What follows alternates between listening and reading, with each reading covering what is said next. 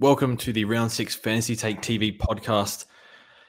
Another week of tough week for us boys, I think, but hopefully better things to come. We got a lot to discuss this week. The ruck line, what the hell? Grundy's gone down. That's the first thing that we'll get to this week. We'll talk about strategies on how to close the gap, what moves we can make, a few opportunities available. We'll talk about each line, which targets we're looking at, and certain price brackets. And we'll talk about rookies because rookies are quite interesting this week. So they definitely need to be touched on. We'll go through captains and whatnot as well. Joining me today is JD. What's going on? Jords, I'm feeling really good about this week. Very optimistic for what's to come. And I can't wait to get stuck into another podcast with you two. Stop it. JD, you've been sarcastically positive all week in Discord. He's trying to reverse his luck. It's just not working. It's not sarcasm. If you say something positive, you'll see something positive. You've been reading The Secret, have you? Anyway, and JD, I should ask, how did you go this week?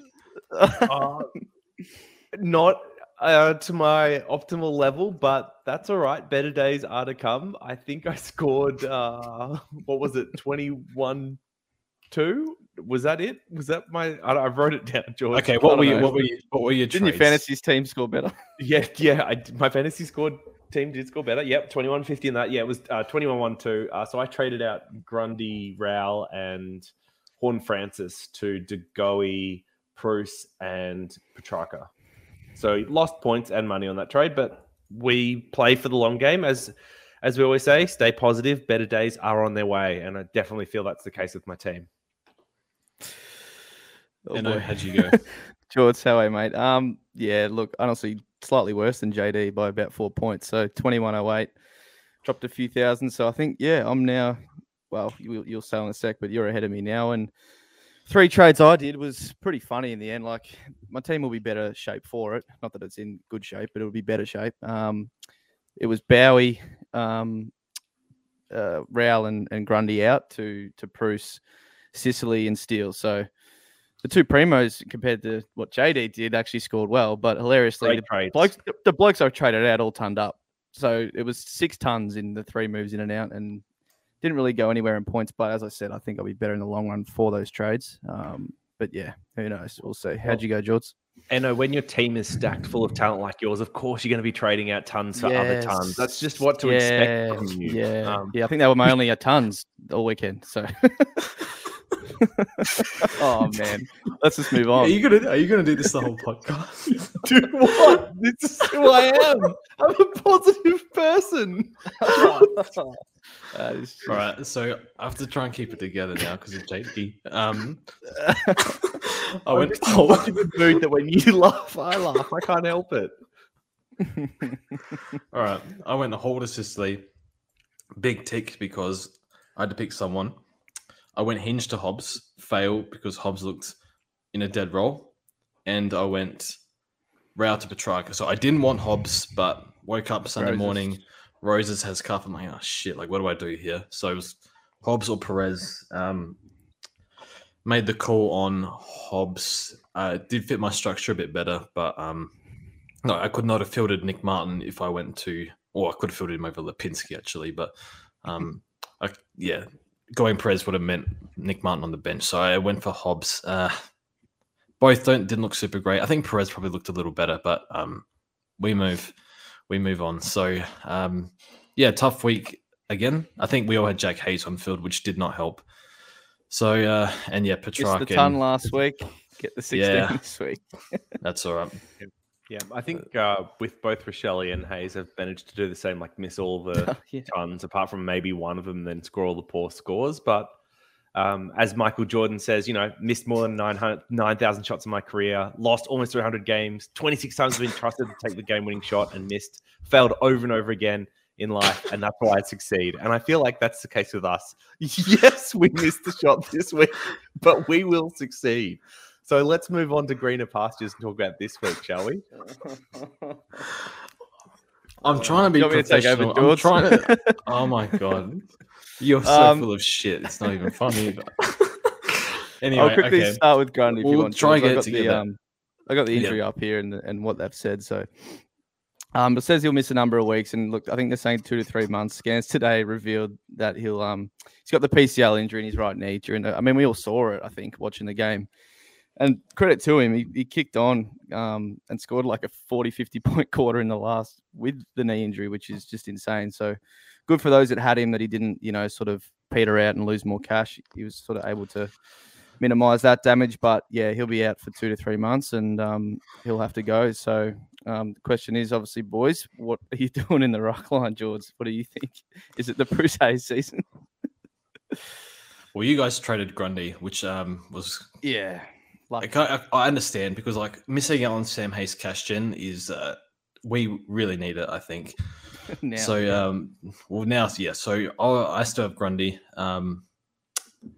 What do we do with this? So I think this week I have committed to Clayton Oliver, given his fixture, given his price, given his break even, down 60K from his starting price. I had planned to get in Oliver this week. I was hoping for 600. Looks like we're paying 620. One more big game in the next 2 or 3, and he is gone. So I'll be grabbing Clayton Oliver. Now, what does this mean? Like, people want to go to Gorn. If you want to go to Gorn, fine. I think, Gorn is actually like at his starting price again, like 660, something like that. So I'll be running the Praise ruck line. Appropriate name. Praise the Lord, I need help with this. So it means that, like, I was looking to move on Cherry probably in 2 weeks. That's not happening because I see Bruce at R1, for God's sake, and Sam Hayes at R2. Both had injuries in the preseason, by the way. So a little bit frightening. The Dixon Cherry swing will probably be used at some point. So we'll have to hold that on for the time being. But if I'm not going to Gorn, like, I have no idea. What else do I go? Like, what else do I go to? Like, do I go Wits? It feels a bit weird because everyone got Wits for 350 if you had him. So I'm going to Oliver. That's my plan with Grundy. It's obviously a must trade. What would you be doing, JD, if you had Brody Grundy this week? Like, who would you be trading to? Well, firstly, I'd be training my mind to see the good in every situation. And I think Grundy going down is actually a great situation for holders. Firstly, as you pointed out already, he powered through that fourth quarter, put a good parting score on the scoreboard. So you got to be thankful for that. I mean, Grundy copping a lot of hate this year, but outside of one bad score, he's been phenomenal. All right. So we're praising Grundy, first of all. Then secondly, it does give you the option to fix your team so you can get the single best cash rookie this week in Hayes. If you don't have Hayes, you've now got your path to get Hayes. So there is a very easy way to turn a negative situation into a positive one and upgrade your team elsewhere. So I think it's a good thing for most teams and most coaches, if I'm being honest. If you've got Grundy and he's gone down, I think it is not a good thing. I am low trades. I have to trade out another premium now. This is not good. This is not a blessing. I agree to disagree. Look, I understand. Look, I'm in a different. It depends. Everyone's ruck line's like completely different. It's hard to find some people with the same one. But if you already have another premium ruck, like if you're Grundy and you weren't going to get Hayes, I can see why. Yeah, it is kind of a positive now that you get the Hayes cash gen, as JD said, and Bruce's. If you go on to the Bruce, Hayes, and then like Dixon and that's, I get what Jords is saying. That's what he's got to do, and that is just super, super sketch. It could be for like a month. Yeah. Could be for a month. And do you think Bruce is going to last a month? This isn't to my buys. This I'll be having. Well, what's the Cherry price? Yeah, about 5, 6. So I need to fill like even if Dixon comes back, but like Cherry, Bruce, and Hayes. I'll need to fill them as much as I can. And like until it blows up, basically. So yeah, I mean, like, I guess it's if you have, you guys have Wits and Darcy. I don't have Gorn anymore. Yeah. So it's like, I think I know Gorn's going to have a really big week, and you could definitely go to Gorn, but I feel like it's an opportunity to grab a mid, because I think Bruce and Hayes are probably better than what you're fielding at F6 and M8, most likely. So I would be going with the Bruce Hayes ruck line. If you have Gorn Grundy, for example, go all the way down to Hayes, go all the way up to take your pick. Probably Oliver, Jack Steele, whoever you want. So that's what I would be doing. And yeah, hopefully, definitely don't trade Cherry for the next few weeks as long as he keeps playing. And yeah, I think that's where we go from there. So any objections? No, I just checked. It's 5 weeks. For Bruce, it is until his bye. So, because he's got the first one, I believe. So, if he can get to there and be around 450, 500, it'd be nice. But, okay. Yeah. I guess you're going to have to pray. The only question would be, so some people decided not to get in Bruce last week and just get in Hayes. Say they were running Gorn, Grundy, and they only had room for one. They decided to get the cheaper one rather than the more expensive one. So it won't be many people, but there's definitely some out there. In that situation, would you be comfortable getting Bruce in this week? Yes. I think so, yeah. Yep. Cool. Hurts that you went that way and now you have to go the other way because you think you lost about 100K, but I still think you do it. I mean, a good example of this would be Jords, who brought in Brody at 350K and Sicily at 500K last week. So these were mid prices you could have got cheaper, but rather than being stubborn, he opened his mind to the possibility that they were keepers and went and got them still at a very good value price, and they've worked out. And it feels like Bruce is similar vein. He's probably not going to be a keeper, but he could still easily make another 200K, and he's good points on the field from here. Yeah, it does. Like in the back of your mind, it's like everyone got him cheaper. Like, am I actually achieving anything here? But at the end of the day, I think it's still the best play. You know, his break even's still negative. He's going to score points on field like a lot better than rookies. So I think it's worth it. And like Bruce's durability risk, I think is worth it. As much as I hate it, but it's just too many points, too much money to be made, and just has to take the field basically, and he'll make 50K. So I am. He just got a week off as well. That probably did him more good than harm, to be honest. But yeah. So I think we can move on to strategies to close the gap on the rest of the competition. So do we go safe here? You know, do we go standard, play just with your rookies, get your slightly discounted premiums in? So maybe in defense, we'll discuss which ones to go for. Like maybe someone like around the 520K range. Do we go like for the mids, like the 600s rather than you pay up? Or do you go one Connor Rosie, for example, stuff like that? Do you try and go for a massive value pick, or do you are we going to keep playing the get your proven primos in that are maybe slightly discounted? What's your approach going forward, for upgrading? Look, you don't want to be actively looking for these picks, but like we said before the podcast started, we were just like, are we going to play conservatively and go from 30K to 15K and just, wipe the hands off and go, well done, boys? Or are we going to actually try and get a respectable rank? Because it's going to be hard to climb. Right? We're already probably 500-600 points behind of where you really want to be as far as top couple of thousand, and just, trading in everyone that all the coaches are going to get. They're going to be highly owned and all that isn't going to really get you anywhere. But you don't on the other side just look for crazy value picks and think that these can get me, these can skyrocket me back up. It's got to be calculated enough. And I guess we'll talk about Rosie later.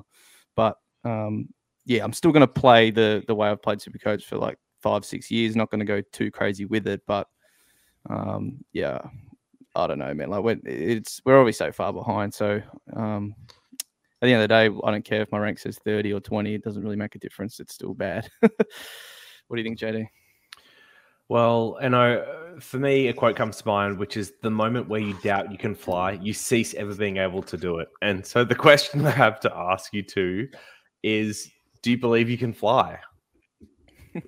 Stop this now, please. What are you on about? Just like my friend MJ, if you got to take the shot. If you want to win, you got to believe you can have the ball in your hands and take the shot. So it sounds like Enno's playing safe. He's tapped out. Whatever. I'm happy to be Steve Kerr on the bench. Whatever. What's sixth man of the year? Jords, hang on, mate. You hit one of the biggest shots, Steve Kerr. Yeah, it's true. It's a good. I'm going with the pack. Bad example. I'm going with the pack. Everyone else going Clayton Oliver. Go with Oliver. Hopefully get a decent on-field setup. And I think still got to be sorry to act like JD here, but try and, I don't know if be grateful is the right word, but use what you've got and hopefully it comes good. For example, Lipinski for me, I kind of need that to come good, even though it's not. Like Petrarca had a down week, hopefully he comes good. So, keep fielding O'Driscoll for me, stuff like that. So, just got to try and stay on track as best as we can. I don't want to do anything too outlandish. Like we'll speak about Rosie, like Vlossen scoring well. Like these are too speculative for me, but they could work. So I'll just play the standard way. And, for example, I went for Sicily. I think Sicily was probably the best trade I could have done this week. We'll see how it goes long term, but 500K for a defensive keeper. It's getting quite tough to pay up for your Dohertys and Sinclairs and whatnot. So, try and see with hopefully what I've got does well, and I can keep just trading in probably safe-ish premiums. So, see how we go. So, just before we move on, just quickly, I think people get caught up too much in pods and point of difference. It's always floated around. Like your whole team is a collective pod. The 22 players or you field across the lines is a pod in itself. No one has the exact same team that you do. Maybe 10 other coaches do, but especially this season, like there's a lot of different primos flying around defense, and I guess the forward line's pretty standard. But the whole team is a pod in itself. They all need to fire pretty much. Don't just think one pick can just skyrocket. It's yourself straight up. So anyway. No, boys, I do like what I'm hearing, because if you've got a plan, the roadmap and the courage to press on, I'm going to move any destination. And for me, I think it is, the plan, the roadmap is the same one we've always had, which is let's upgrade, get to those super premium teams, and hope that can kind of bring us forward. It always has moved us up ranks in the past. I guess the question is, what is the top position we can kind of end up with starting this far back? And we'll only kind of find that out as the season goes on. The big opportunities, I think, to kind of catch up is you're going to get people that were playing risky ahead of us that will continue to play risky to try and, say, win. And you're going to get some people who pass through that. And then secondly, buy planning needs to start coming into consideration a little bit. It's a great place to make up positions, and there's potentially a lot of work can be done through there. I think just continuing to do the one up, one down kind of tried and true method, get the most out of your picks and your trades each week, and hopefully you can still end with a pretty good position from here. Yep. So just want to quickly add, I think there's 3 things you can do. As you said, the buy rounds, planning for it. Probably not having any more than 8, maybe 7 in the same buy round. Holding guys like Dacos through the buys. Having a good finishing team. So maybe if you've saved trades, you might finish your team a little bit later, but you got to remember, like rounds 15 to 23, you might have a better team than other people, and probably fixing D6. I think a lot of people running O'Driscoll, who's still okay, McCartan, Hinge at this position. You can quite easily get 40 points plus a week in this position with a good defender upgrade. So I think something like that. I think we can move on though. So moving on to the defense line. Now, is it too early to move on Dacos? In one word. Me? Yes. Enno? Yeah, for me it is, yep. In one word, I'll say yes. Okay. It is too early. I think we got asked this question in the Discord. So a few people, they're trying to get to Jack Steele. They're trying to get to Oliver or whoever they want to get to. For me, he's going to be useful through the buys, and I know his break-even is 80, but he's still scoring pretty well. He only scored like a 120 a few weeks ago, I think. It might have been AFL Fantasy 120. I can't remember. It was Supercoach as well. 125. Okay, yep, okay. So I definitely hold. I just think I said in my video this week, I look at my seven rookies that scored below 45. And Dacos had his worst game for 70. I need to get rid of these other guys before Dacos. And Dacos, yes, he might drop a little bit in cash, but I think he'll hover around the same price or possibly even go up more. So I don't think it's worth discussing much more unless you guys want to add anything. So I guess the thing is, right, people are trying to get Oliver. And so is Oliver a big enough of a must get this week that you would trade out Dacos if that was your only option? Would be my question 1. And then secondly, the other options people might have around a similar price are going to be Berry and Cherry. Would you trade out both of those ahead of Dacos? Yep. I could see the reason because Cherry has 30 break even or something, so he can make quite a bit this week. But I wouldn't be trading. Yeah, I wouldn't be trading Cherry. Berry, I guess you guys. I think you guys have Berry, or you've traded him. People might still be nervous about his shoulder. I don't think he's got much more money in him. He could have a spike game. It could happen, but probably will once he's gone. But yeah, so I think you could hold, but I think Berry can. If you got him, he goes. The question probably is harder, Cherry or Dacos. But I'd still say Cherry, I think. Yep. So yeah, JD, what do you think? Yeah, I'm trading Berry over Dacos just because Dacos in the defense is really useful through that bye period. He's also got the last bye like Dacos, so you could hold him right through to the end. But just that Dacos at D6 is going to be better than Berry at M8. Yeah. Yep. So we'll speak on some defender upgrades. So for me, I need a defender next week, and I need your help. I know JD will put a positive spin on it and give great points on all of them. So if you guys are looking for, I know you have 5 defenders, correct? Got him. And 5. JD, you have 4? I've got 5. Sorry. Yes, I am optimistically including Whitfield as one of my keepers. Yes. Okay, so say you have 4, like me, and you need to get a defender next week. Would you be happy to pay up for like a Doherty or Sinclair, or would you rather go for a 500k player? What do you think, Anna? Well, we got to go through the options, don't we? Who is around 500k? Okay, let's talk about them. Yeah. Let's start with Jake Lloyd. Oh, Is he a premium this year? He's not. Look, he's not top 6. I don't think so, from what I've seen so far. But get on the other side, there's some guys averaging 115, 120 that I also think is unsustainable, which will come back down. But yeah, with the current landscape, no, I don't think he is. But he can average still good enough numbers to get you through the season. 95, 100, which is I think what I said. I think he'd average a few weeks ago. So JD, I'm not sure your thoughts, but he just hasn't looked he needs to get 30 touches, man, to go like 105, and he's just not getting them. Yeah, so Lloyd this week I think is tricky. He's still got a reasonably high break even, and he plays a good Lions team, which is pretty good at preventing point scoring. But there is some upside in that while he has scored poorly in 2 of the last 3 games, he's taken 2, and 6 kickouts across those 3 games.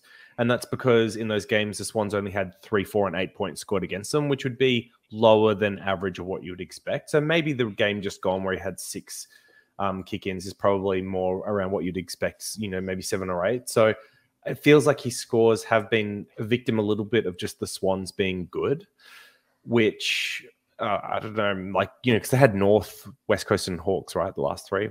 So I think there's potentially more upside. It just feels like an awkwardly priced pick, given that he's break-even still 122, and we haven't seen any consistent form out of him. I don't hate it just because he's durable, and obviously he's got premium scoring in the past, but to Enno's point, there's probably easily 6 defenders you could list ahead of him in terms of scoring for the year.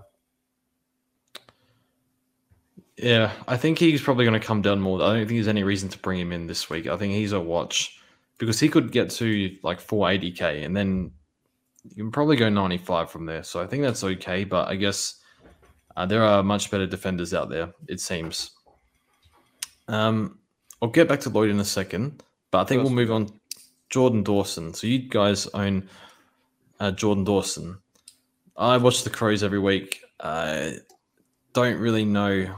I feel like he goes missing a lot, and then he's on 100. And the game's finished. Would you recommend Jordan Dawson, JD? As much as I love having Dawson and watching him, especially with the game winners and whatnot, it feels hard for him to be a strong recommend as a buy at the moment. So he's averaging a tick under 100, despite being pretty consistent on his scoring. It's just that his role has changed almost every week. And that's the same reason I don't love picks like Houston and Sinclair normally, because when you're moving roles and you're really useful for your team so they can kind of chuck you into different spots and use you in different ways, it's just hard to get consistently good efforts in games, which then leads to consistently good efforts in Supercoach scoring. So I like him as a player. I still think there's a potential he goes, 110, 115 for the rest of the year if they settle him in a spot, and I just don't know when that will happen. What do you think? Not much more to add, really. I mean, it's only been 6 rounds, and people he's 20 points behind Crisp. I was looking total points, and everyone's thinking Crisp is the greatest pick in the world. So that, yes, the role thing really hurts, just because it's not consistent. But he's shown he can score in both of them. It's just that I think the defense role, just the Crows have been, 2 great wins the last 2 weeks, and he just hasn't been as involved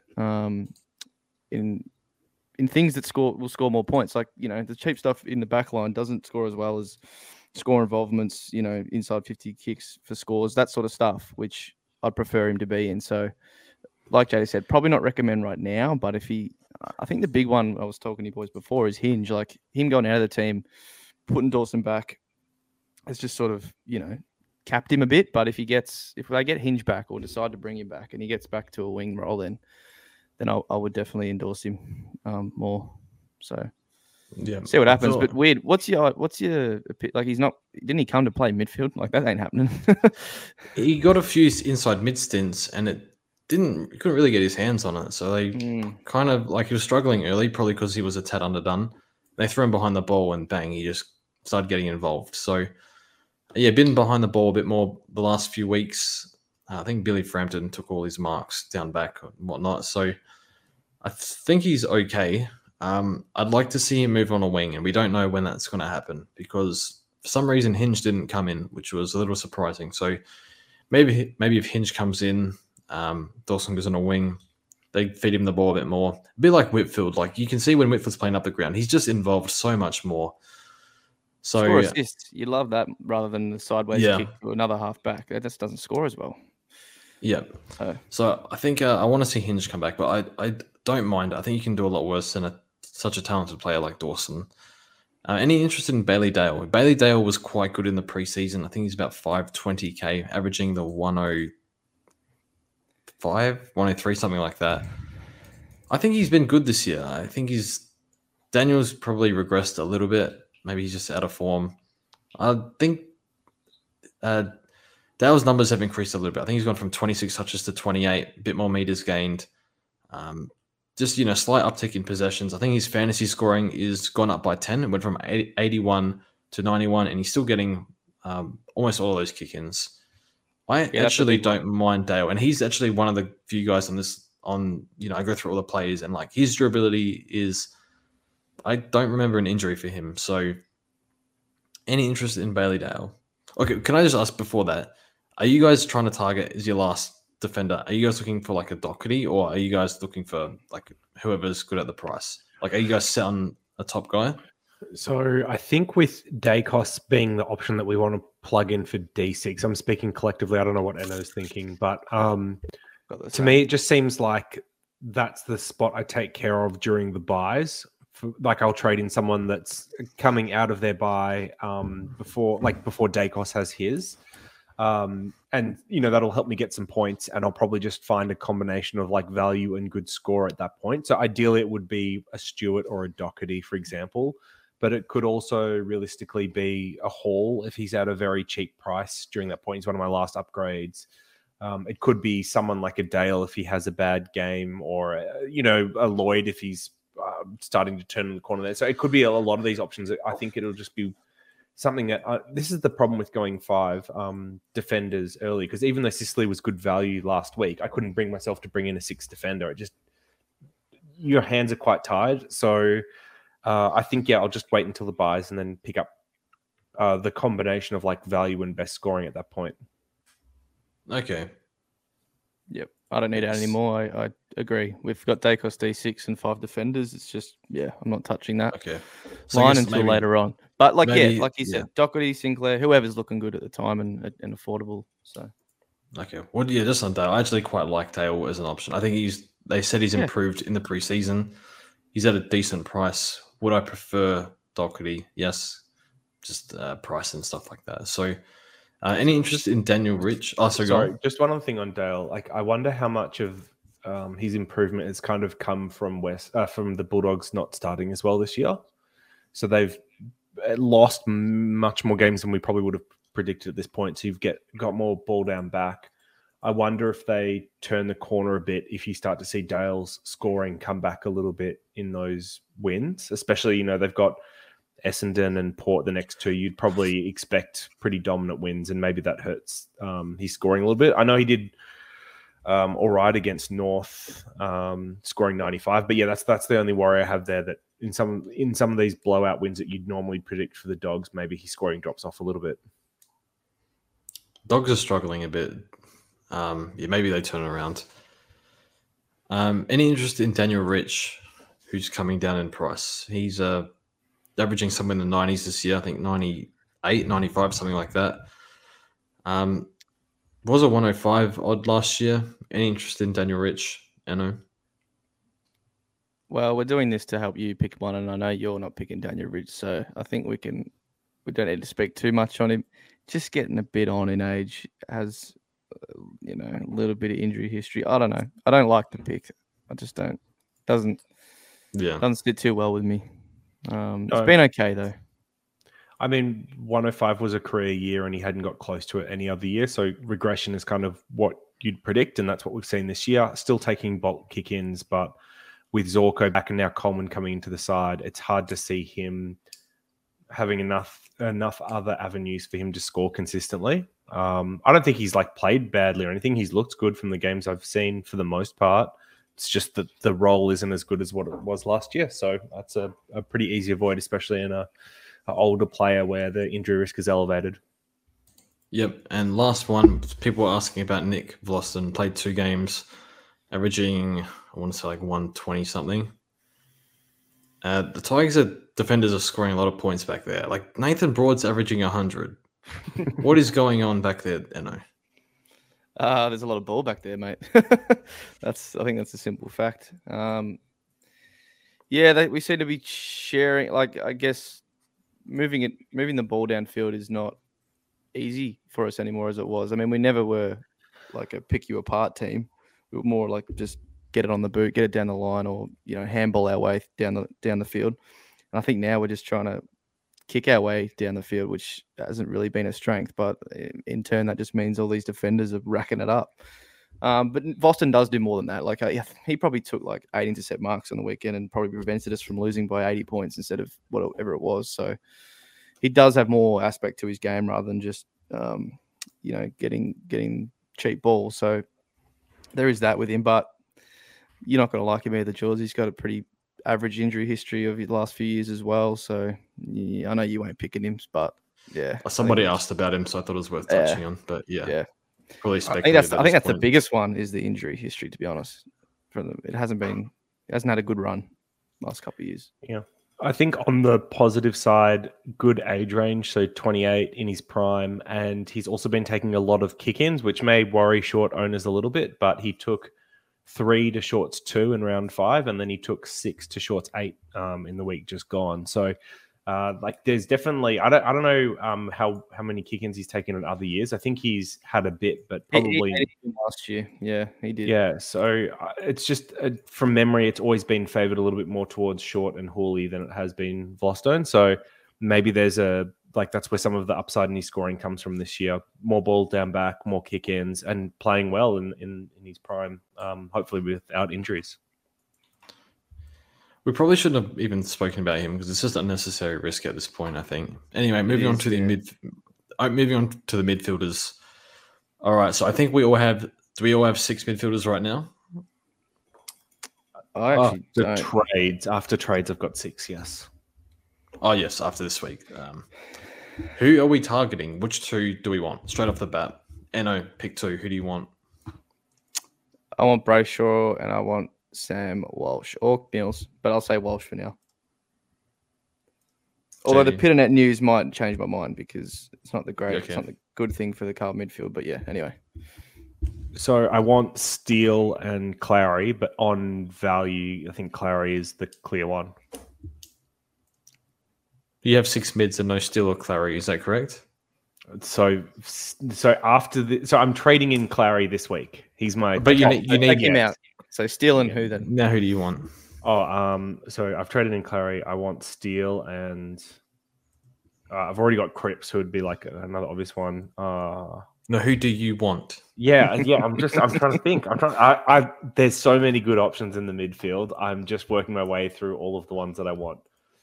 So Steele and Brayshaw or Walsh, probably. Yeah. Wrong answer. Ben Keys is what you want. Okay, can't really laugh too much. There's a lot of great options. I agree. I've loved Brayshaw's game this year. For me, I want Jack Steele. I'm going to end up paying $700 after his buy. And I wouldn't mind Ben Keys. I think he's been really good this year. Disposals are up. It just looks better. Played really well against the Dogs. So, I'd like Ben Keys for 590k. So, I think we need to touch on Mr. 200 this week, Callum Mills. Now, I was hard avoid Callum Mills. He's been getting his leg taped up 3 weeks out of 6 this year. Don't think that was a smart idea picking him. Apparently, that was bad advice. It's weird because he's shown this sort of scoring. Like, he's been on like 90 on like a first half, like last year, multiple times. He just hasn't put it all together. And he did this from really low time on ground. Like, what was it, 73, I want to say, something like that. Yeah. Are you still, like, you said you wanted potentially Mills, are you still happy to go for Callum Mills? I mean, he's going to be 700k in 2 weeks, I think. So it don't matter anymore. Gone. Maybe at the buys, but he's gone for now. Yeah. I owned him last year, as you know, and it was a joy to watch. He just does everything well. Again, we're speaking before the podcast, just multiple avenues to score. Gets contested ball and then gets involved in all the chains. Like he finds the pockets of space very well. Took 11 marks, most on the team. So he's always involved. He's brilliant to watch. He was unbelievable on the weekend, but he is gone. So good if you have him, and goodbye, Callum. I might see you at the buys, but probably not. But the injury is still a worry. It still has to be because it's like every week something's up with him. So got to monitor that. But I don't think we can get him. He's gone. He's 6. I mean, he's 630. You can, but if you have Clary already or something. But I guess we should ask that question. Would he be your number one target if you already had Clary, you started him, and you wanted him into trading this week? Would he be the number one? No, no. I'd be advising Cripps over him if you didn't have Cripps. Okay, still. I think a lot of people do though, but like out of the low-owned ones that people, like him or Brayshaw or. Yeah, so I mean, Brayshaw's 40k cheaper. Keys is 40k cheaper. I think those are probably ones I'd be looking at. Steele's 20k more. I'd probably prefer Steele. So I think there's probably enough other options that people don't have that don't have risk. I mean, even Petrarca, who was a bit of a failed trade in this week, he's 80k cheaper. Is Mills going to outscore Petrarca so much more that the 80k is worth it? Probably. Now that we brought it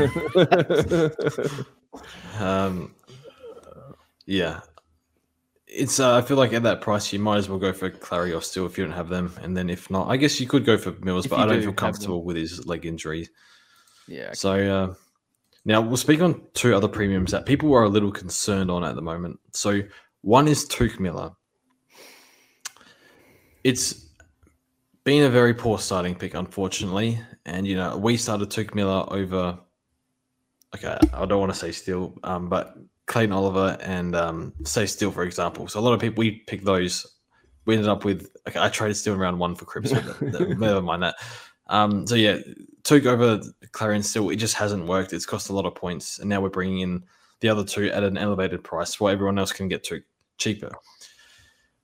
I'm not sure if I would bring Tuke in just because I think he looked okay. I think I'd be okay bringing him in. Just seems a little off at the moment. His first quarter was just a mess. Gave away a few frees, but he's finished the game really strong. I thought his off-the-ball running was really, really good still. at the contest, he's not really as explosive as he has been. And Gold Coast are not taking as many marks. I think we were looking at the stats. So Gold Coast's marks from 2021 to 2022, I think are down around 20%. He can take a lot of marks from the ground. That's sort of not in the game style as much this year. Maybe that's affecting Rao. Not helping Rao anyway. Would you feel comfortable bringing in Tuke Miller, Eno? I actually would. I just think he hasn't been at his absolute best as it was last year, but he's back to tackling this week. When you give away 3 free kicks in the first 2 minutes, we all know it's just really hard to crawl it back. And he did crawl it back really well, and probably essentially scored 110 if you take, the minus points off. And if that didn't happen, then Scaling would probably have him closer towards like a 120 score. So the way he actually played after those free kicks was good enough for me on the eye. The 7 clangers, and I think his disposal efficiency is just down a bit. I haven't even checked, but it's always 50, 60 this year I'm looking, and it just isn't as good as last year if I can recall. But the last thing I'll say on him, it is interesting that, I'll do that Hall of Fame analysis. At the start of the year, he was like 50, 60% owned amongst those coaches, which are like, the coaches have done well over the past few years. Yet he only went into the season with like 15, 20% ownership. So that really has hurt a lot of coaches, and the smart ones that went with him. So he's definitely been, he's going 110. It's not like it's absolute disaster, but there's 8 mids going 120, and he's just not one of them. So, but long way of answering. Yeah, I actually would be okay bringing him in. Maybe you want one good performance before you do. What's his break even? It's still pretty high. Like it's 130-ish from the top of my head. So it's like, you can wait if you want. You can wait. Exactly. What do you think, JD? Tough times don't last. Tough people do. And Took is tough. So I think he'll be a top 8 option from the end of the year to here. To Jords' point, it has been a little bit unfortunate. He went 137 and 140 in his first 2. So 2 weeks in, you're like, amazing. He was like one of the top mids. And then unfortunately got tagged and then has struggled to regain form. We had the 2 weeks of that tackling. So, Jords, I think you're mentioning beforehand that maybe he's carrying an injury, and that could be the case. And maybe that would be the hesitation to not bring him in. But I do think we saw a pretty good game against a tough Lion side in the week just gone. Not that his fixture's particularly easy or anything like that, but I feel like it could be one of those games where he turns the corner and could even make his break even this week. Yeah, by the way, there's no basis for him like potentially being injured. The only thing I was saying is like I'm trying to get an explanation of why he's not scoring as well or not playing as well. Like, could it be injury? I have no idea. There's been no reports of it. There's no reason to think that it should be. It's just a bit odd that he hasn't looked anywhere near what he was towards the end of last year. So I still feel okay bringing him in. Honestly, the last quarter was really, really good from him. He was working really, really hard. He still works hard off the ball. Last quarter was very encouraging, though. I wanted to see that because first quarter, just like, and again, as you said, the disposal efficiency is just not great this year either. I haven't checked, but it feels like it's always in the 60s. Yeah, it feels every time I'm looking. So anyway, the final mid, Tom Mitchell, started really well this week and kind of faded out a little bit. For me, I feel uncomfortable because of his coach. I don't think they want him scoring 130 or getting 35 touches a week. CBAs have gone up a little bit. I think he's just a pass. I think it's a pick that can work. I just think there are decent substitutes for him that don't have a risk of roll. So, do we agree on that? Yep. It's one that could better options. Yeah, it's one that could work, but again, it feels like there's risk when you don't need to take some risk with others. Yep. So moving on to the forward line. Now, the forward line was a bit of a dumpster truck this week. Kind of a rough week. A lot of the new forwards did well, like Libba and Parker, but Heaney was down, Tagoe was down, Taranto was down. Dunkley is now F1 again, I think. Actually, might be English still, not sure, but Dunkley should be F1. Yeah. I think Isaac Just actually still. we take that. So who what do we think about the forward line? Because I think a lot of people have, maybe a Cherry or Nick Martin at F6, so it's not necessarily time to bring in a forward. The big one is Luke Parker. So you look at Luke Parker's durability record, it is pretty immense, and he's gone probably 100 plus, maybe 10 years straight nearly. I think there might be a high 90s in there somewhere. The CBAs are up again the last 2 weeks. What was it, like 27, 29 disposals this week.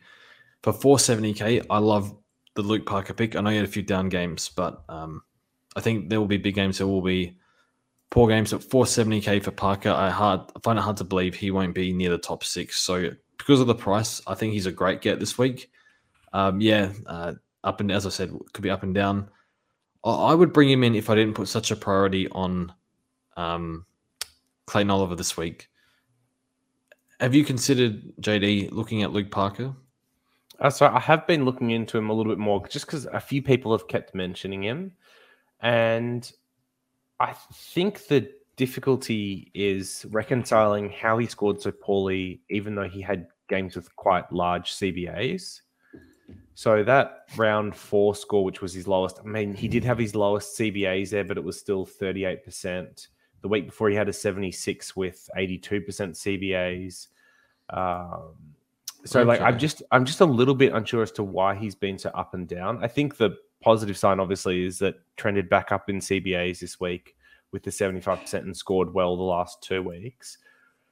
His break even is 53, and so the thing I wonder is waiting another week just to get that extra sample size a bad thing? So in Supercoach Gold, they have him projected for an 82, which would put him up 13k. I'm guessing if he goes 100 again, it's probably more like 25, 26k, and he kind of ends up around 500k.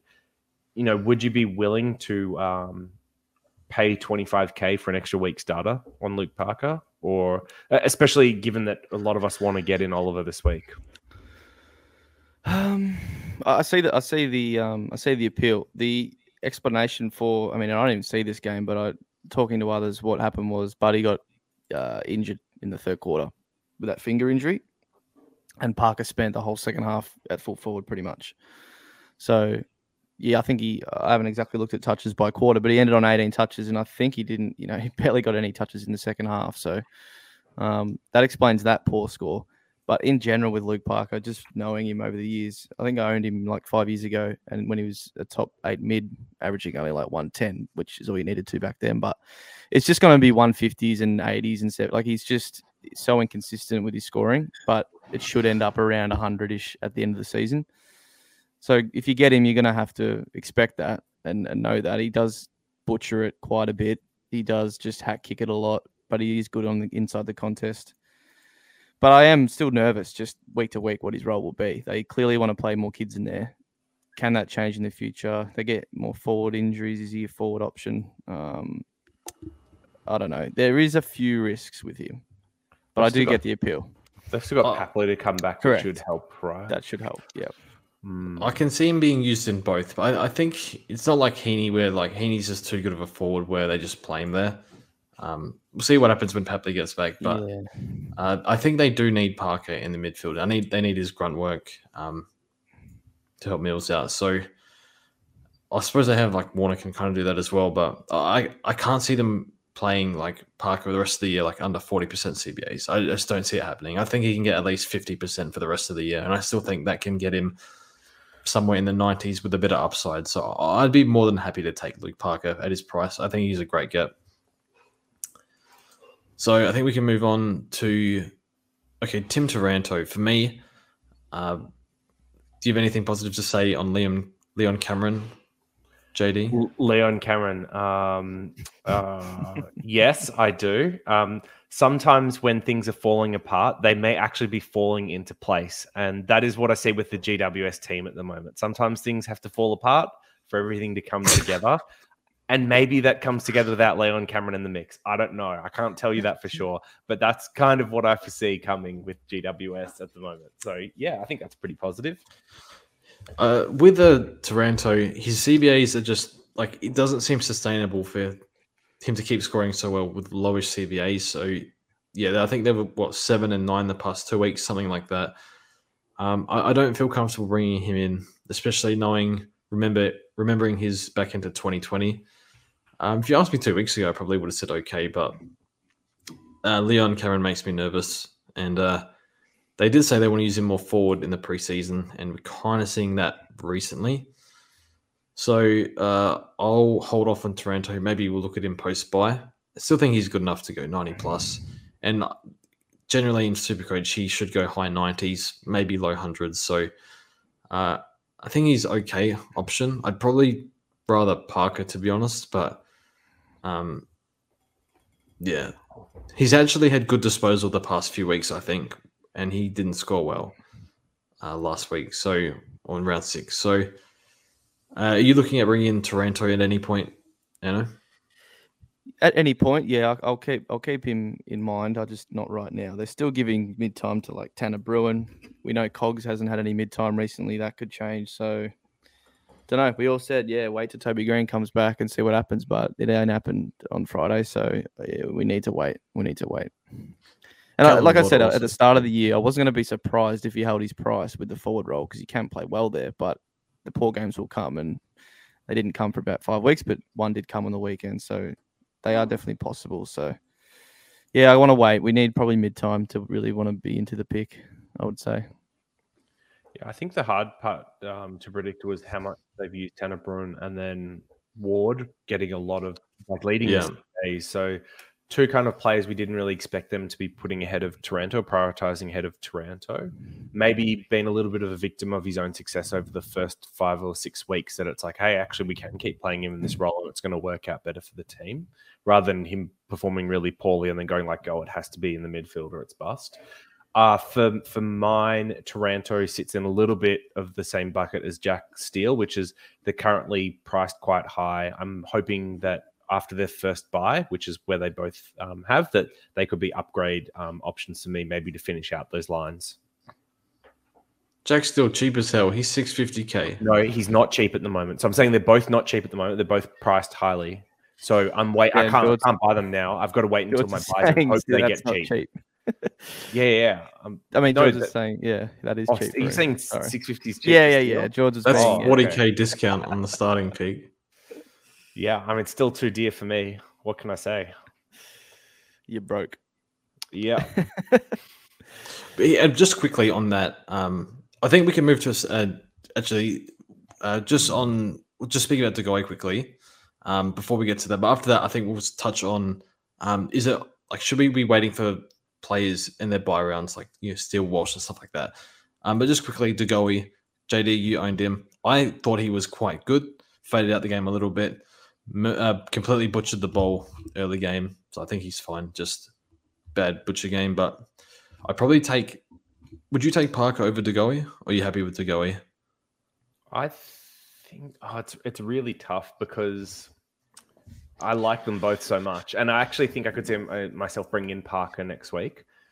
I still like Degoe just because of the CBA attendance still leading the midfield, and there were lots of positive parts about that game. I think the part that concerns me about bringing in Degoe this week is he's got a slightly higher break even than Parker, if that weighs into things. But also, what happens to that Grundy now?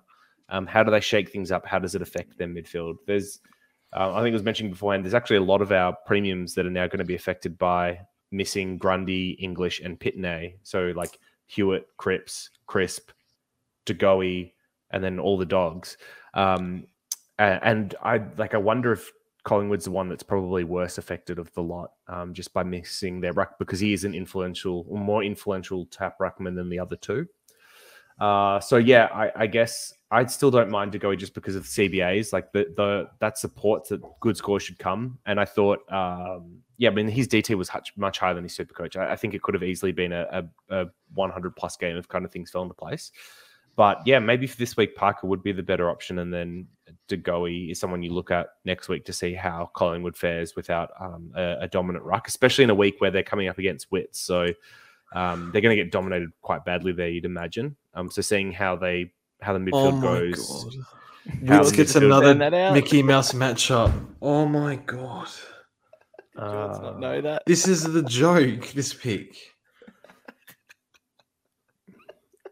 Pick of the year, mate. Pick of the year. As they say, do good and good will come to you, Jords. That's you a must good have point. a fucking page of quotes up, I swear to God. Anyway, okay, just quickly, Parker picking? or DeGoey? I'm actually the Goey train, surprisingly enough. You're not? Yeah, you hate him, I know. I like Parker. Yeah. I don't. Yeah. I like both, but no, to be honest, with both, if I was trading in right this second, I'm more confident in DeGoey than Parker right now. But I can see Parker being the better pick for the rest of the season. Put it that way. Yeah, I think DeGoey's role is safer, but he's got the worst injury history, and Parker's probably got the runs on the board in terms of scoring history as well. Better team, and the ruckman thing as well shifts it towards Parker too. Yep. Tough. Next one we have is Heaney. I think you can definitely grab Heaney if you want. I think there's a few cheaper options if you want to save a bit of money, which I think are fine. I'd probably go that route, to be honest. What is he coming down now? Quickly, Heaney. What's his break even? 120. Yeah. Okay. Still a great pick though, but there's a few value options available. Tom Liberatore played inside mid when they're in trouble. They put Liber in the mids, and it generally pays off. He's still their best stoppage player. I don't think I'll bring in Liber, but I think I have nothing against it if you want to bring him in. So the interesting thing with Liber is this is the first week he's led their midfield for CBAs, and we saw Baz and McRae and Dunkley all kind of drop in numbers compared to the last few weeks. So I don't know if that's something they persist with. Dogs still have to figure out their midfield, and so I'm a little bit worried about what they do with Liber. But I thought he looked really good in the game just gone. Yeah. I think it was the second quarter, right? First quarter wasn't really happening for him. And I think second quarter he got thrown in there. He had like 14 touches and was dominant. And then I think backed it up. Third quarter had 10 as well. So middle two quarters he had 23 touches and turned it on. But yeah, Bevo, who the hell? You don't know what he's going to do quarter to quarter, let alone game to game. So I think the only other knock on Liber is that he's at 540k or whatever it is. So or 535k. So he's 50, 60k dearer than some of these other options. And I'm kind of peg his upside at 105, 100 to 105 kind of average, which is very good for a forward score. But is it that much higher than what you see a DeGoey or a Parker scoring? Probably in the ballpark. Cheaper option seems to make a little bit more sense. But the Dogs' run is obviously quite good at the moment. So that's maybe one thing that tips it back towards Liber. Yeah. And we also have Peter Laddams here. So apparently not Sinclair. Hickey's not that far off. 3 weeks, I think. Something like that. Yeah, so probably not going to work until he gets back. Now we have some spicy ones. Connor Rosie is now playing midfield. Honestly, watching him play, I'm just thinking, what the hell has he been doing forward for the past few years? I was really impressed with him. I think contested ball numbers were pretty low against Carlton, which is slightly concerning, but still had a lot of touches, 1 clearances. I really liked what he was bringing around the ground. You just saw his speed and acceleration. It's just really good to watch. So Rosie is about 390k, something like that. I am doing this in fantasy for sure. I like what I've seen. I'm not going to send it in Supercoach though. I don't know if this is sustainable or not. Anno, what are your thoughts on Rosie? I've been really, really impressed. Like you said, I think, what has he not been doing there? But I think the reason was that foot injury. You can nurse through something like that, playing forward, not bulk midfield time. But again, he didn't start the season playing this role. So yeah, second half of the Carlton game, they were down 50 points. Him, Butters, and Willem Drury walked out to the center circle, and that was their go for pretty much the whole second half. Obviously, Boak and whatnot still rolled in there, and Wines wasn't playing, but yeah, he had 15 or 16 touches in that second half. Like you said, the contested ball numbers were low, but he only played a half of midfield time, and then the week just gone. Again, it was against West Coast, but he was superb. 31 touches with 15 contested.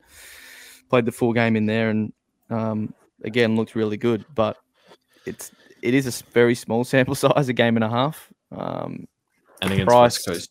And against West Coast. The Carlton second half performance is good. I mean, they almost won that game off the back of him and Butters. So that's the more impressive half for me. But I don't mind it. One of my mates has the dilemma of Grundy out, of course, so he has to trade him. Still wants to get Clary. And then through, I think, Horn Francis and someone else, he'll be getting Clary, Sam Hayes, and then has like 420 in the bank and can get Rosie. Like, is that optimal? So you're still getting kind of two primos. You know, you're doing an upgrade, but you're side swapping Grundy to Clary. I can see a lot of people are in that sort of situation where they're not going to have 500 to get someone or high 400s to get someone good. Would you opt for Rosie then? I mean, what's his break even is negative 13. So at worst, he's going to hold price. He's not going to drop. But the run is he's still going 50k. Going up 50k. Yeah. The issue is, what is it? St Kilda and Geelong, or St Kilda and someone, and then St Kilda, Dogs, and then North. Dogs. So the next two are tough, but then you get the North game once his break even sort of resets and that 150 goes. I don't mind it. I like it. If that's all you can sort of get and afford. I mean, everything's working so far. Why the hell can't this? I'd rather pay 70k for Parker. Correct. But I understand your mates in a, I understand that. And I can see a lot of people in that because Grundy's obviously not as much as he was. Clary's held up as much as he didn't drop as much as we thought he would. So it's an interesting one. But I think my biggest worry with him is the injury side of it. Yeah, how's the foot tracking? Because that did hamper him quite a lot. You have to imagine this role continues, right, JD? Like they of course it can change, but what's Kenny got? They're 1 and 5. They got to throw him and Butters in the mids, you'd think, when they can. Boak's getting on. He's still playing really well, but he's playing forward the last 2 weeks. It's got to continue, doesn't it? It's tricky because, once again, by the way, another team that has a poor ruck playing for them, so it might be affecting primos. I mean, obviously not Rosie because he's only had the 2 games and they've both been with Hayes in the midfield. But yeah, their midfield composition's interesting because they had kind of Boak, Drew, and Wines as like the 3 meaty boys in the midfield, and then you've got Butters and Rosie that both offer different X factor, speed, much like how Gresham kind of changes things for St Kilda's midfield. And to my eye, they've looked much better when Butters and Rosie in their respective weeks have been in the midfield. So you'd imagine they're going to persist with that and getting them more in. Can they play both at the stoppage? Is like a question. I don't know. And if they can't, then do they have a preference? Because maybe it's one of those things where when they're both up and firing, they're both getting 45, 50% CBAs, which is all right, but it's not amazing. I mean, he's still going to return points at his price for sure. The only other thing with Rosie is that he does share the buy, that first buy, right, with Cogs and Butters. And so if you've got then all 3 in your forward line, that might be a little bit tricky for some people to navigate.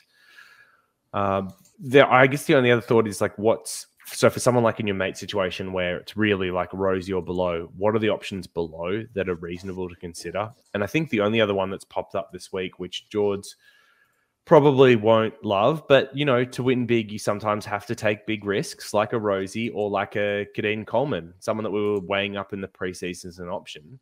So doing a Coleman instead, you get an extra 130K. You kind of guaranteed extra cash generation than a Rosie might provide, but you know you're not getting a keeper. So yeah, I think that'd be the only other option for someone in that situation. So like, yeah, I don't know what your thoughts on that are. If you'd look at maybe that mid-price option instead, but to me it feels like downgrading to mid-prices at this part in the year isn't usually something that works or is productive, and it's probably better to either back in Rosie as a keeper, which I don't hate as a. Oh, he has to be a keeper at the price. Yeah, so back him in either as a keeper or yeah, like maybe just look for a rookie and bank the cash for a future upgrade. It's actually funny you say that. Like the same mate messaged a couple of hours later saying, "You reckon Kitty Coleman is worth it?" Like he actually messaged that. Which, yeah, like you said, it's not a keeper. You get an extra 100K. Maybe that helps you for a midfield upgrade next week. So it's like, you're still gonna have to be trading Kitty Coleman at some point. I think I'd rather take the risk on Rosie. I think. There's no way, dude. You saw what happened when I traded in Aaron Hall off a preseason hamstring. Don't touch Coleman, please. Don't do it. No way. Anyway, I think we can move Rosie, you last opinion, Jords?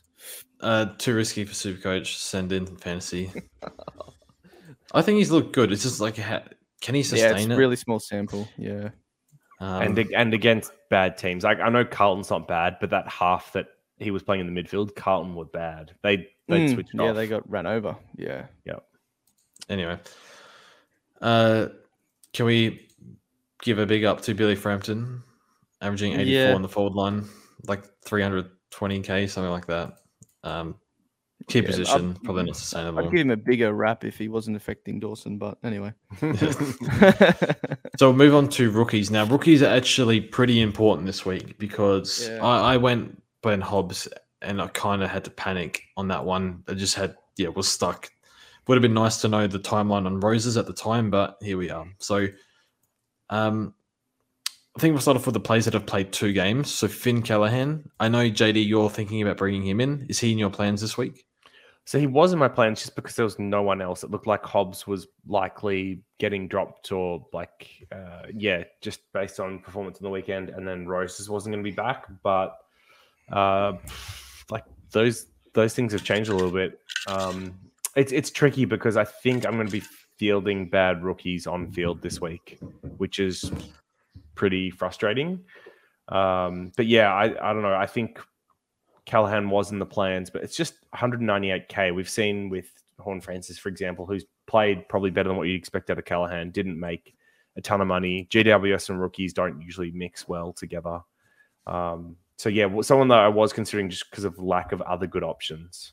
But probably if Roses is playing this week, or even if he's just a test, I don't know. It feels hard to take Callaghan. Yeah. Yeah. I'm the same. I was looking at him. The price just really hurts. Going someone cheaper can help me upgrade next week. So we'll shout out the boy from St. Bede's. Never met him in my life because he's like 7 years younger than me, but went to the same high school. So I hope he goes well. He looked really classy from what I saw, like really classy left footer. So hope he goes right. Yep. Sam Hayes.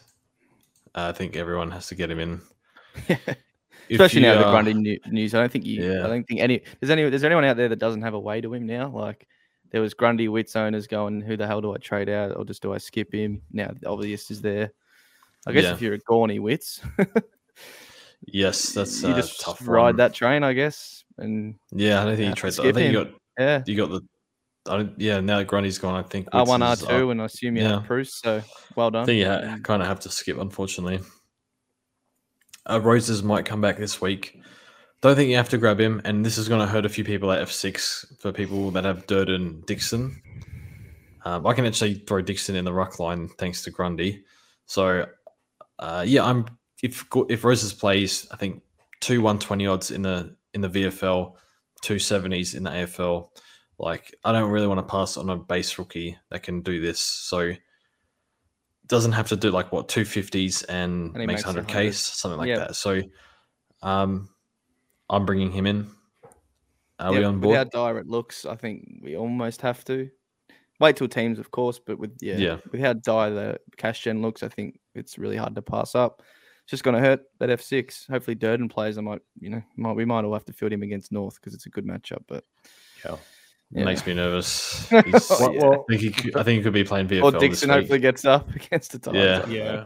I mean, what Dempsey scored 65 against North on debut. So if he could do that, you'd imagine Durden surely due for a 60 this week, right? He's due for a good one. Yeah, hopefully. I think that's the ones that have on the bubble. So I'll bring in Hayes and Roses this week.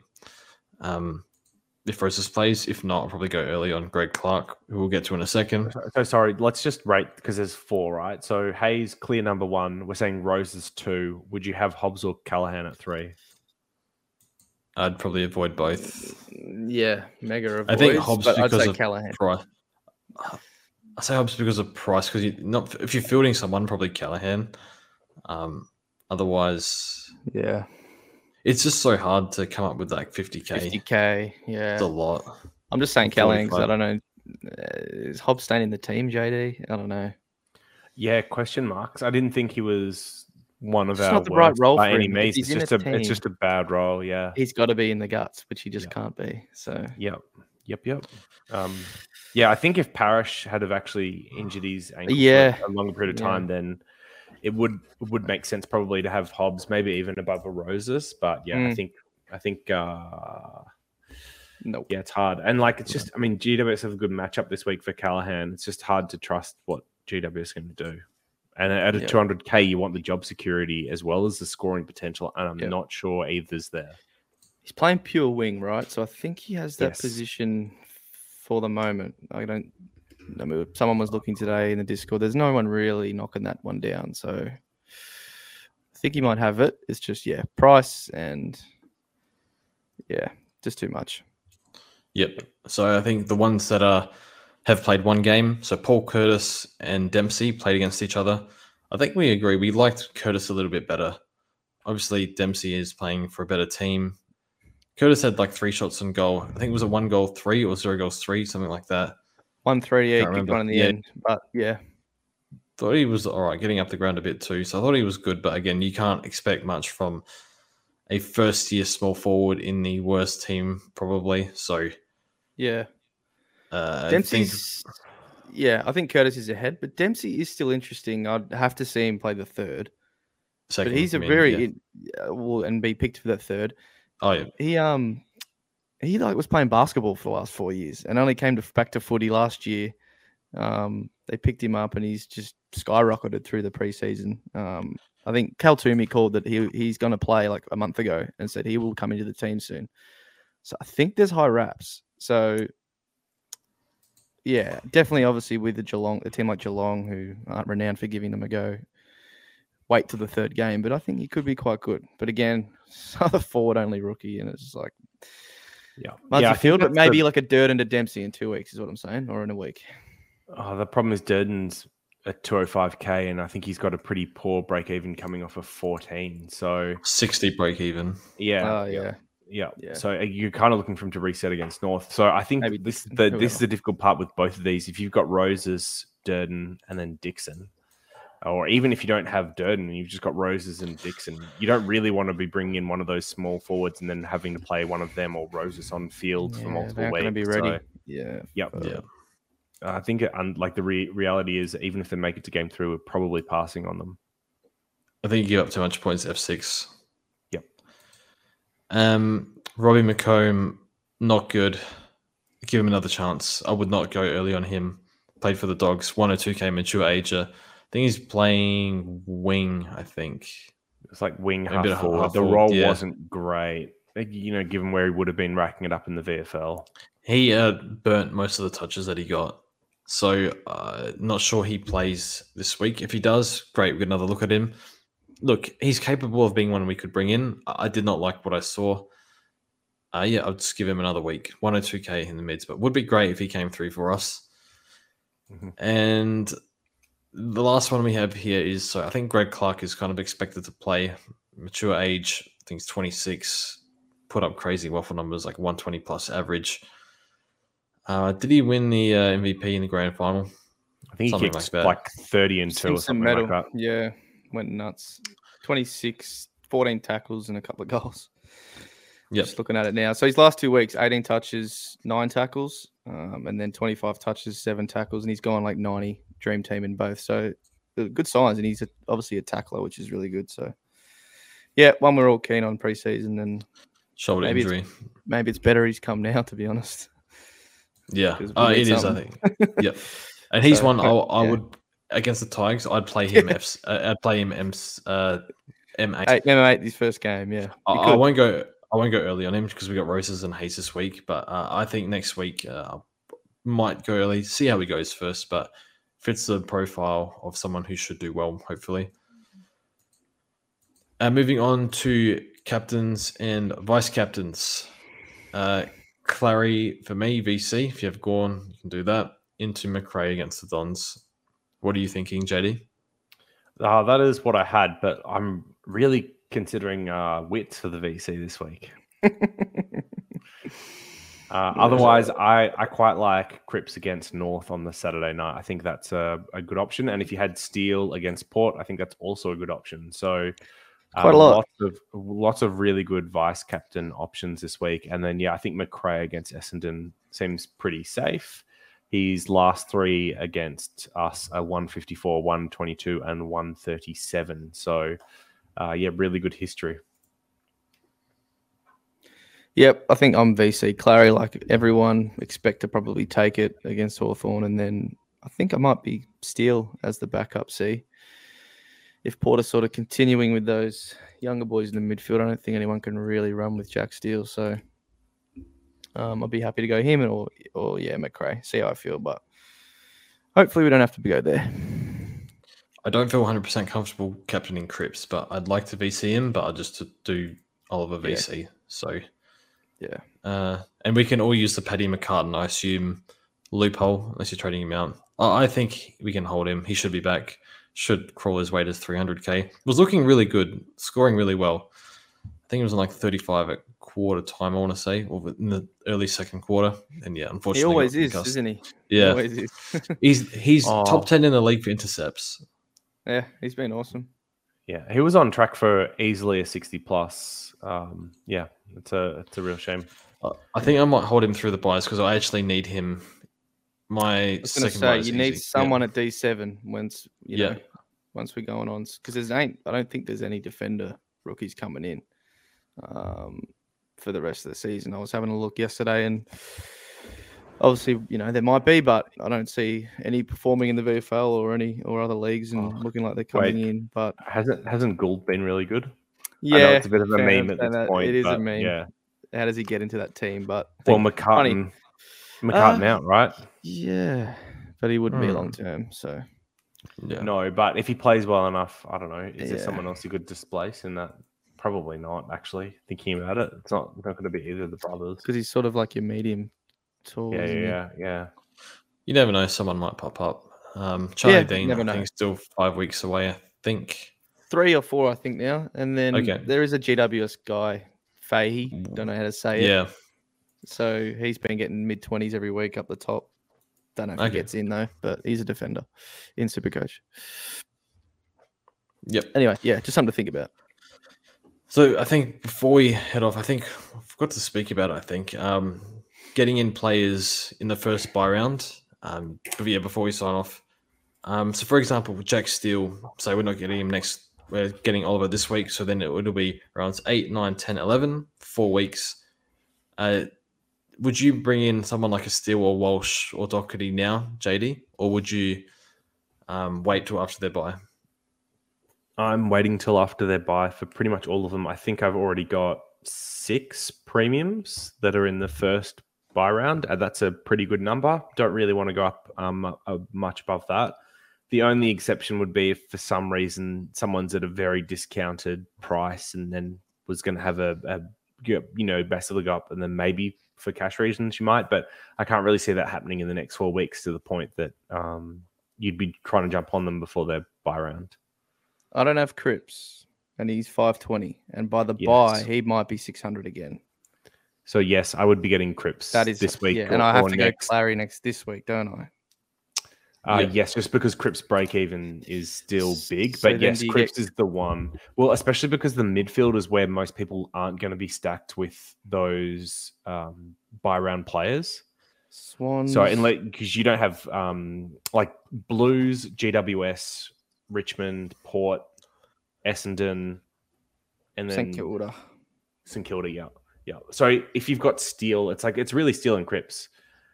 Those are the 2 that people would have in their midfield. There's the occasional Parashona or something like that. But realistically, that is the one place where you could get another early buy round player and it'd be okay. So yeah, Cripps is still the one next week that I'd be pulling in just to ease value. Yeah. Sounds good. All right. I think we'll sign off now. I do apologize. First 15 minutes or so, we were struggling thanks to this new JD that came out. Positivity. But JD, pleasure as always. Look, the joy in life is becoming a person you're proud of, and I'm proud each time I work out of these podcasts. So thank you, boys. I can't wait for you to hang up your live, laugh, love thing in the poster in the background next week. Enno, pleasure as always. Yeah, I got nothing, mate. I don't have any quotes for you. So I've got another one. That's good. Week. You only live once, but if you do it right, once is enough. Just end it. Yep. All right. Thanks for joining us, and we'll see you next week.